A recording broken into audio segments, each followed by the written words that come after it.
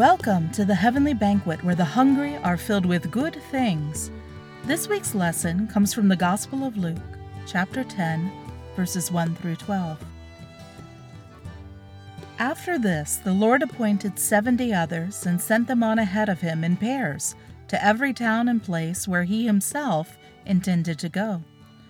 He said to them, "The harvest is plentiful, but the laborers are few. Therefore, ask the Lord of the harvest to send out laborers into his harvest. Go on your way. See, I am sending you out like lambs into the midst of wolves. Carry no purse, no bag, no sandals, and greet no one on the road. Whatever house you enter, first say, 'Peace to this house.' And if anyone is there who shares in peace, your peace will rest on that person. But if not, it will return to you. Remain in the same house, eating and drinking whatever they provide, for the laborer deserves to be paid. Do not move about from house to house. Whenever you enter a town and its people welcome you, eat what is set before you.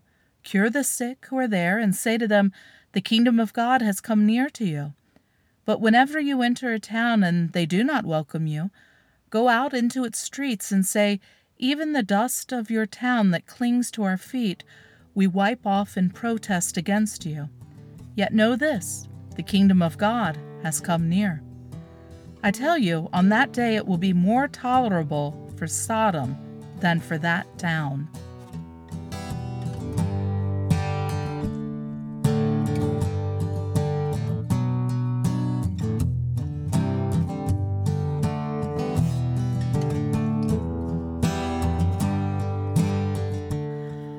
Let's look at how much Jesus' instructions to the 70 differ from the shape of modern ministry, or modern mainline Protestant professional ministry anyhow. Jesus sends the 70 out with nothing but a staff, the clothes on their backs, and the sandals on their feet. They are to go out into the world to teach, to share the message of repentance. If it's received by open ears, if the disciples are received by open homes, then great. If it's not, no worries, move on, hope for more fertile ground ahead, shake the dust from your feet, and keep going. That last bit is interesting, the shaking the dust from your feet part. It's a way of making a display of the fact that you weren't shown the proper hospitality.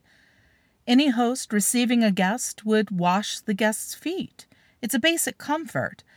Having dust to shake from your feet, maybe stomping around outside of the home, making a big display of it, lets everyone else know that you encountered someone unwilling to receive you. And remember, failing to extend hospitality is a particularly grave sin as far as the Bible is concerned. Many of our mothers would probably say the same, but failing to extend hospitality is the sin of Sodom and Gomorrah. It's the root sin of Gibeah. It's the sin of the rich man who finds himself in Hades, haunted by the vision of the beggar Lazarus cradled in the arms of Abraham.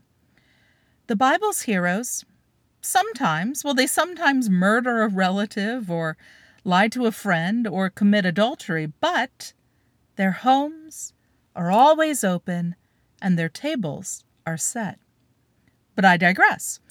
What we have here is a radically different image of what ministry is, of what the work of the church is, from what you and I, from what American Christianity has experienced for the last 150 years or more. Here we have disciples going from town to town, looking for a home that will receive them, and staying and teaching there for as long as folks will have them. There's no pastor's office or contract or salary or pension, just teachers among the people, subsiding on the people's hospitality and knowing full well that the arrangements are temporary, that after a few days, a week, maybe a couple of months, they'll have to leave. Perhaps it will just be time to go. The stories of Jesus will have been shared and the work will be passed on to others. It's likely, though, or at least very probable, that the welcome will be worn out, that the message will grow hard, that it will rub someone the wrong way, probably someone powerful, someone rich, and that the demand will be too much. And the message, along with the messenger, will be dismissed, sent away. But it's okay. Take your staff and move on. You see, part of the scheme here of traveling light, of being mobile, of not making roots or tying yourself down, is a way to protect the integrity of the gospel, of the message. These disciples living like this, teaching like this, well, they have nothing to gain, nothing to lose in their work. By following these instructions, there's no way to profit from the gospel, so there's no incentive to manipulate it. Those 70 sent by Jesus, they have nothing to risk, partly because, well, they have nothing, but also because their charge is to speak the gospel and to let it lie.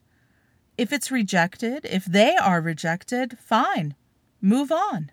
Nothing lost, nothing gained. Now, this lesson isn't just for pastors, for preachers, but for all of us. The 70 were Jesus' disciples, his students, just as we are all students of the way, followers of the way. So the lesson here is for all of us. There's a reminder here that the gospel is sometimes going to fall on deaf ears or even be met with hostility. Expect that. Expect that, but also know that our responsibility really ends there. Our responsibility ends there. We aren't called to argue, to convince, to manipulate, but to speak it plainly, to speak it boldly, and to let the Spirit work as she sees fit. Y'all know how I am always telling you to be weary whenever anyone tells you that the Bible is clear about something. But I have the receipts, and our calling is clear. Welcome the stranger into your home. Care for orphans and widows. Feed the hungry. Tend to the sick. Comfort the poor. Visit the imprisoned. Love your neighbor as yourself. Those aren't suggestions or allegories or parables that bear interpretation. Those are direct instructions to lavish this world with the abundant love that we have been offered in Christ. To share that love with no strings attached, no qualifiers, to support the dignity of every single human being, because every single one of us is a unique creation formed in the image of the God we claim to worship. Who would argue with that? Well, people do. You know people do. Hateful people will tell you that the issues are complicated, that issues like immigration or elder care or mass incarceration or income inequality or hunger or homelessness or poverty are complicated, too complicated to be addressed, certainly too complicated for ordinary people to address, and somehow beyond the scope of the work of the church. They will tell you that these problems are political and thereby inappropriate for people of faith to discuss or to confront. They will claim that they are simply playing devil's advocate as though the devil is in need of any assistance. And they will try to shape the discussion this way, to sway you from the pool of core issues into the rapids of whataboutisms, to mask their hatred, their scorn, their bigotry, under the guise of being rational or sensitive, more learned or reasonable than us. But for you and for me, for Christians, for anyone who claims to take Scripture seriously, for anyone who claims to follow Jesus, for us, these issues are simple. They're simple. We are called to love, and we are called to love in specific ways through very specific tasks. There isn't a compromise here. We can't allow the words of Jesus to be watered down into meaningless platitudes meant to satisfy the tastes of those opposed to the gospel of love. We teach the gospel, we preach the gospel, we don't compromise the gospel.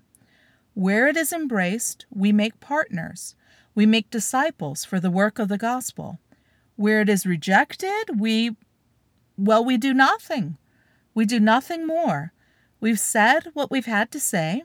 We've shared what we've been called to share, and if it's rejected, we're done. We can walk away. We can take our energy and our love and our hope elsewhere. We need not squander it, or worse yet, demean it, mangle it into something supposedly more suitable, but also something entirely unrecognizable. No, we carry that message of the all-inclusive, ever-expansive power of God's love with us, and we offer it again and again and again. We've been told that it'll be opposed. We've been told that we'll be condemned for sharing it. That's no surprise, no cause for concern, no cause for further effort on our part. Where it is heard, we teach. Where it is accepted, we work. Where it is dismissed, where it is argued against or manipulated, we abandon. We shake the dust off our feet and we move on.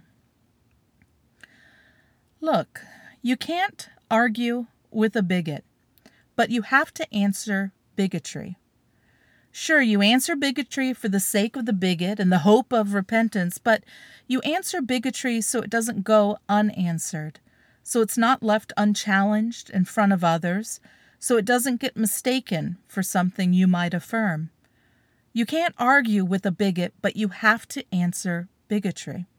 And that's where this text is helpful. Say your piece and walk away. Don't get into an argument. Don't try to convince. Don't get involved in some back and forth. Don't trade Facebook comments. You'll regret it. It's a fruitless pursuit, and you'll never regain the time and energy you wasted there. You'll accomplish nothing more than giving yourself a headache or worse, working yourself into a fit and saying something ugly, something you'll regret. Don't argue. Don't debate. There's no debating love. Say it plainly. Say it boldly. My God has called me to love, and that doesn't look like love. Say it simply and walk away. Shake the dust from your feet. Leave it behind you and walk away. Preserve your integrity. Preserve the integrity of the gospel and walk away. My God has called me to love, and to love extravagantly, and that's not love.